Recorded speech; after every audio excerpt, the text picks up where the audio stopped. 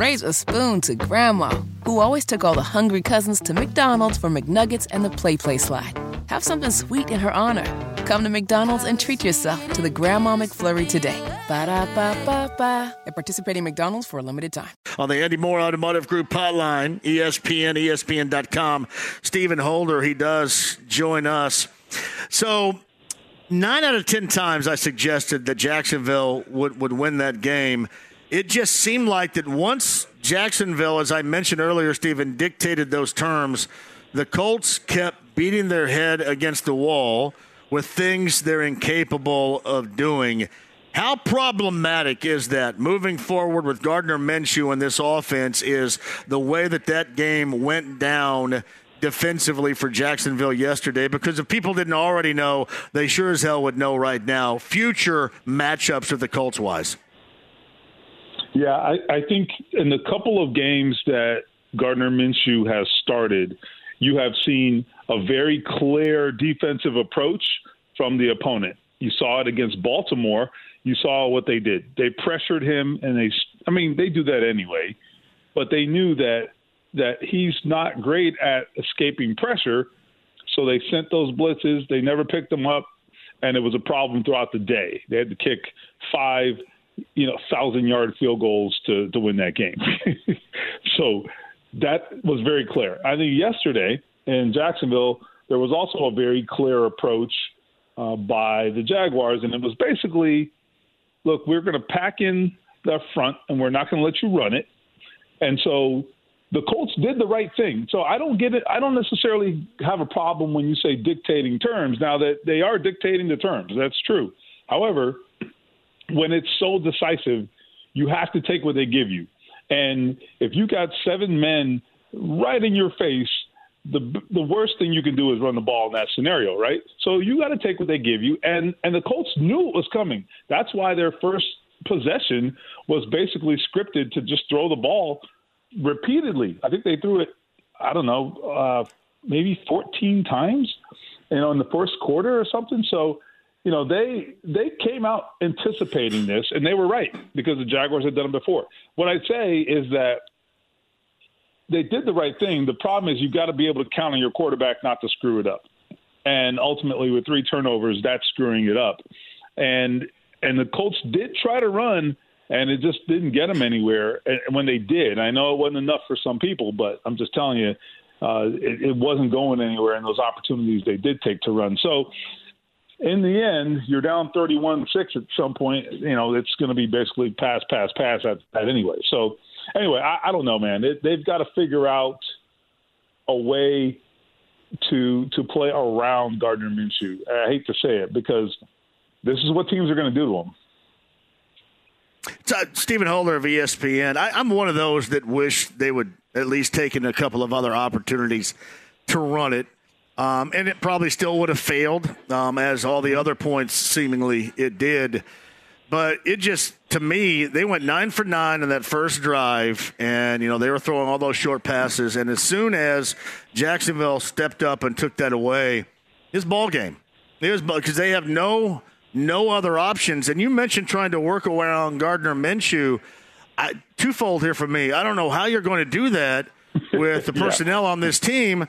And then I don't know how you're going to do that if the Gardner Minshew that shows up yaks it up 3 times in interceptions and then fumbles once. And I don't know how other teams don't look at that and go, okay, well, until they find a different way to do things here, this is exactly how this is going to be played.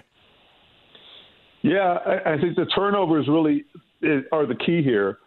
I mean, we're talking about Gardner Minshew in sort of this grand global way that we're talking about it. But I think what we should be doing is talking about the turnovers because there were 17 points off the turnovers. They scored, they scored off of each one of them, if I'm not mistaken. So that's the game, honestly. And that's the margin of victory, too, by the way, too. So, just so you know. I mean, look, the sack fumble, that gave them a short field, so the defense is at a disadvantage. And so I think right there they scored pretty quickly, and then they turned around and scored again in short order after that.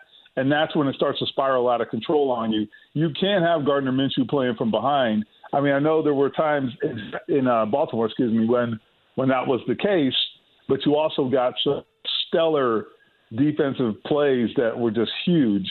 And to be completely honest, Lamar Jackson played into their hands in that game at times. That's just is what it is. You got to have some help sometimes. And so in this case, for the most part, Trevor Lawrence, just kind of let it come to him and didn't give him much to work with. He had the one pick, but other than that, I mean, the Jaguars said, all right, we're not going to force it. We're going to let our defense make it hard on them and make Gardner Minshew make the inevitable mistakes. And their game plan worked to perfection. Now, that won't work every week if the quarterback doesn't make the mistakes, but they were counting on him doing that, and it paid off for them. So I think to answer your question, how do they do it? I think they have to – well, Gardner Minshew just can't make the mistakes. That's the first thing. And then secondly, they got to cause some turnovers of their own. That's the other thing.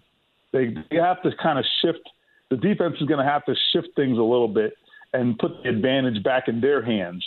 Because if you're playing with Gardner Minshew and you're giving him the advantage of the turnover battle, if he doesn't turn it over and you're giving him takeaways, now you have something to work with.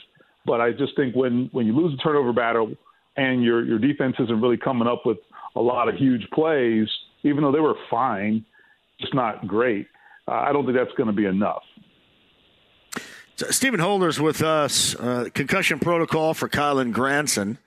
I mean, he's a guy that can give you options and an opportunity.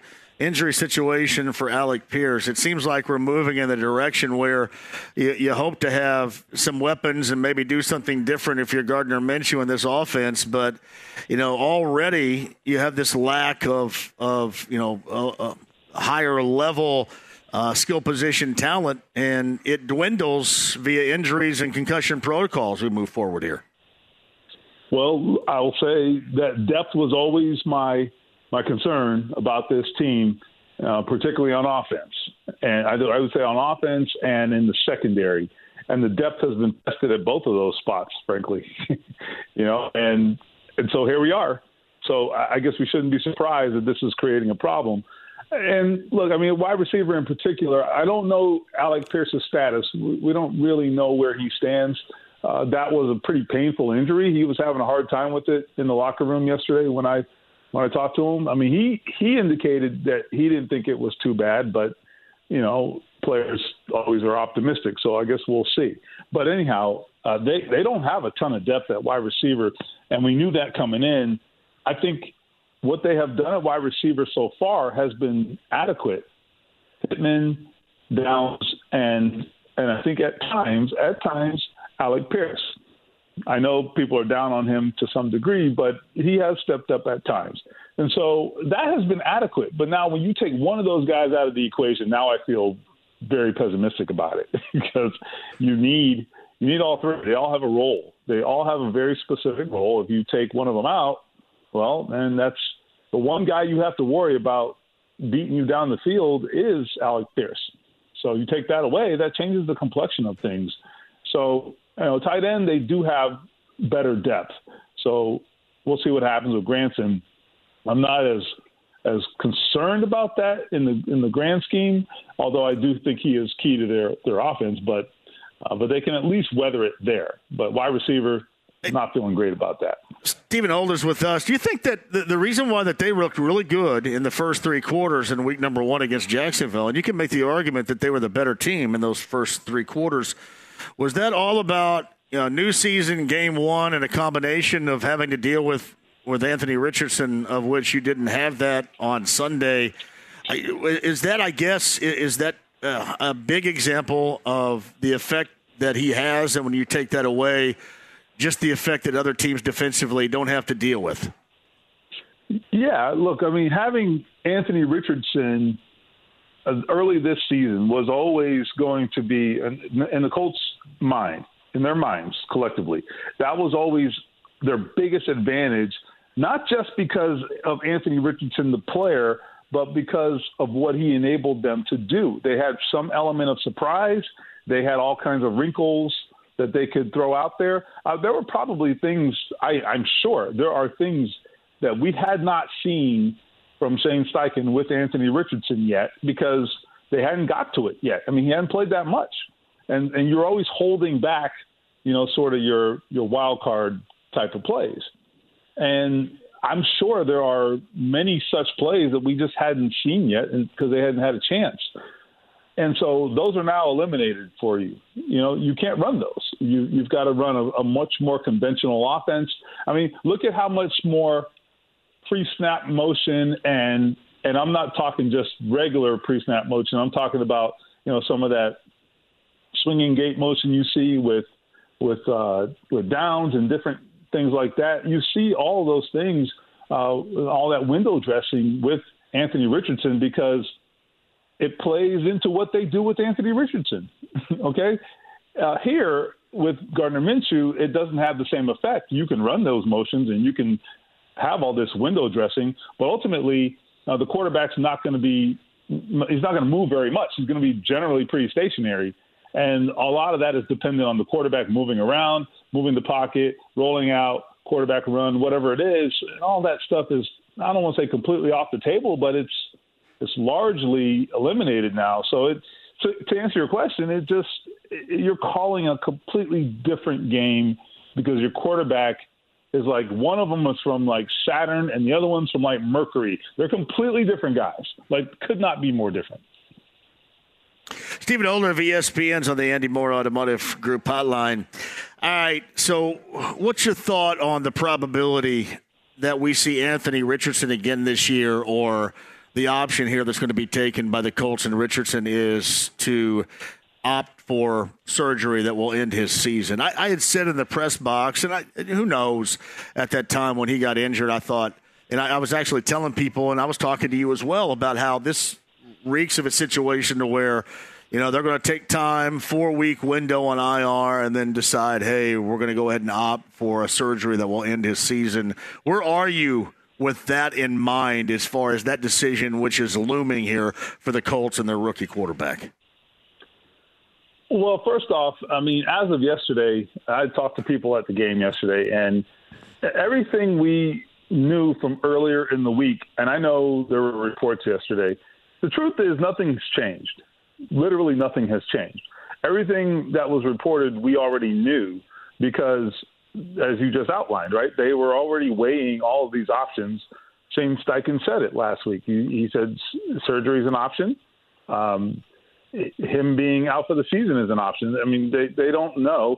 And really, here's how this is going to work. And I don't know what the timeline for a decision is. I can't say that. But what they're doing is two things. If you allow some time, you can kind of see how the healing is progressing. He can maybe start some rehab, and you can see whether it's taking effect. I mean, I won't go any further than that medically because I don't know enough. But it at least gives you a better picture of what's happening, and you can make a more informed decision. And so I don't think there's any rush. I mean, if he does undergo the surgery, it does sound like if that's season ending, there's no need for him to rush out and do it tomorrow. I think it's let's make sure we have all the information, take our time, and do this right. But I will tell you this: they are not rushing this kid back into the lineup for the sake of this season. And that's not about tanking. It's not about any of that. It's about what this franchise has been through in the past. Very, very frankly, it's about that. And you know who I'm talking about. I'm talking about number 12. Yeah. It really is. I mean, and I'm not suggesting that they screwed up the last time. I'm not saying that. All I'm saying is the way it played out with Andrew Luck, you can't help but question the decisions that you made. So this time, you need to make sure that you make the right decisions. I mean, this is not hard. And this is true of anything in life. So they cannot screw this up. They know that. There's too much on the line. And I think everybody from Shane Steichen to Jim Irsay understands that. As much as they want to see this kid on the field this season, it ain't worth it. Get it right if that's what it takes, and we'll start this again next year if we have to. What do you think the level of thought is that there really is, Stephen, an option that he gets back? Whether you're talking about after a 4-week basis, 3 more games, or, after the bye week, which comes after Frankfurt, Germany, I guess. What is that really? They believe that he can come back and play again and play throughout the season? Or where do you think, if there is a lean, where might you think, in your opinion, that lean would be? I would say it's impossible to say, but here's what I'd say. If he does come back, and that will be dependent on, on how he's recovering, right? If he does come back, they will be extremely conservative on the timeline for the same reasons I just outlined. And let's go back and talk about Andrew Luck for a second. Andrew Luck and the team collectively, after the 2015 injury, they collectively decided we're not going to do surgery after the 2015 season. Now, Andrew Luck will tell you that it was his decision. It was a collective decision, but, it's his body. So, okay, fine. Now, the decision was we're going to rehab really hard and be ready for 2016. The problem with that, now, he played okay in 2016. The problem with that was physically he was just beaten up. It was so hard for him to function. If you recall, he was practicing on a limited basis in 2016 because the wear and tear, there was pain in the shoulder. His throwing motion was all jacked up because he was compensating for the pain. It was a disaster. So all of that traces back to the decision to not do surgery after 2015. Again, I'm not blaming anybody. I ain't naming names. It doesn't matter. That's what happened, okay? And so my point is, I think it was a very pivotal moment in franchise history because then he has to go back and have the surgery after 2016, and then we know what happened in 2017. So instead of one season being impacted, 3 seasons were more or less impacted by that injury. You know what I mean? So if you apply that here, I think whatever gives you the optimum result in the end is what they have to do and what they will do. Stephen Holder of ESPN and ESPN.com covers the Colts. He's with us via the Andy Moore Automotive Group hotline. And then you get past this Jacksonville game, and you bring in the best defense going into this past weekend, I believe, and maybe that's holding true in the Jim Schwartz led as the defensive coordinator, Cleveland Browns. Oh, by the way, coming off a major upset yesterday at home against the previously unbeaten San Francisco 49ers. And oh, by the way, maybe return to the field of Deshaun Watson. I don't know if I have any by the ways remaining here. Are there anything else I'm missing regarding this matchup this weekend? By the way, if I'm looking for the stat right now, and of course I can't find it, but by the way, they have given up, here it is, 1,002 yards, which is the third fewest by a team in 5 games since the NFL merger. So everything's fine. Yeah. No, seriously, they are a great defense. They really are.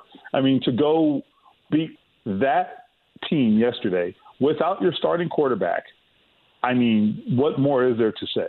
I know that San Francisco lost a couple of guys in the game. Obviously, they're very key players, and I get all that. But listen, you go in there and you play without your starting quarterback. I mean, I think that pretty much evens it out, wouldn't you say? And not only do you limit them, you really shut them down. I mean, that is just astounding. Okay, astounding. So it's going to be tough. I mean, you talk about the Jaguars being stubborn on defense yesterday. I mean, well, here's the thing: the Jaguars secondary isn't even really all that. Okay, the Browns secondary is actually really good. So you've got that front that they have, and then you couple that with the secondary that they have. It's not as if, well, if they're stopping the run up front, well, maybe we can make some plays down the field. No. Those guys are really good too. So I don't have any more by the ways, but I don't think we need any more. Yeah, it just kind of seems like you hit this thing at a really, really bad moment. Is this schedule with Gardner Minshew, and I look at it, I've called it, it's worthy of being competitive the rest of the way out. You should be competitive to win games. How much has that taken a hit by what we witnessed yesterday and really kind of, Gardner Minshew that was, uncharacteristically making a myriad of mistakes the way this team looks right now, how much of that is taken away without Anthony Richardson a part of this? I mean, it's a week-to-week league, and our impressions of teams do change week to week. You know, we're human.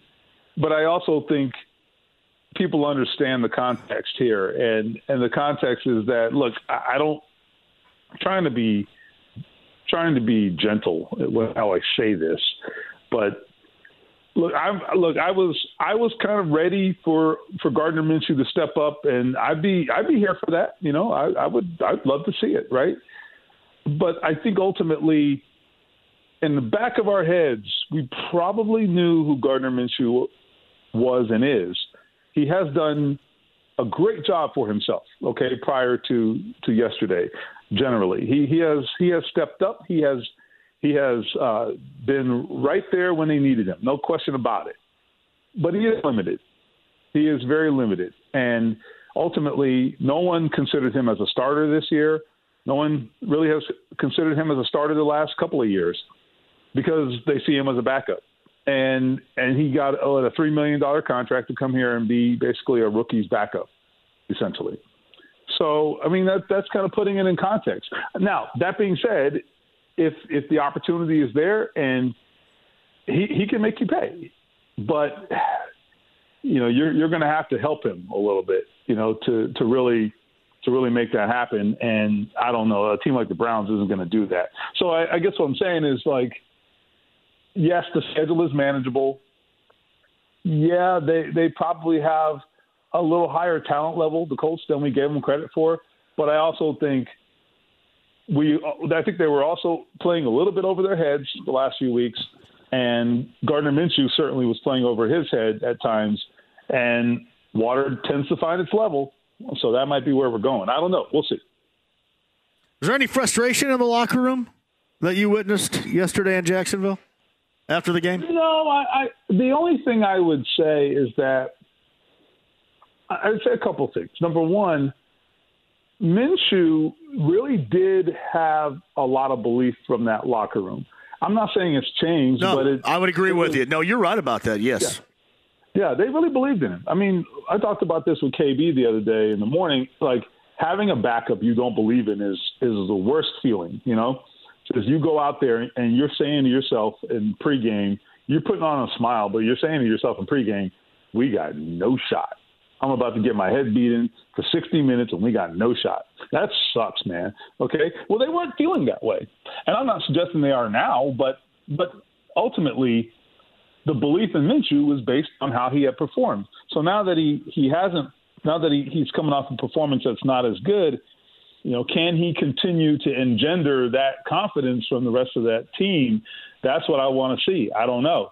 The other possible, if you ask me about frustration, the other reality they're dealing with is that even though they believe in Minshew, Anthony Richardson, it's not just his talent. There's just something about him. I think there's a belief there that you can't measure. And, I mean, guys like DeForest Buckner, who've been in this league a long time, you know, made, you know, tens of millions of dollars. I mean, he's got those guys in the palm of his hand, you know, Anthony Richardson. And to see him not out there, you know, that's a punch to the gut, man. There's no doubt about that. Absolute gut punch. And how do you find that confidence that he brought? How do they find that? Where do they go for that? I don't know. It's Stephen Holder of ESPN. Hey, Stephen, I got to run early today because of Pacer Hoops later on tonight. But thank you so much for coming on. A great perspective from being down there yesterday. We'll do it again next week.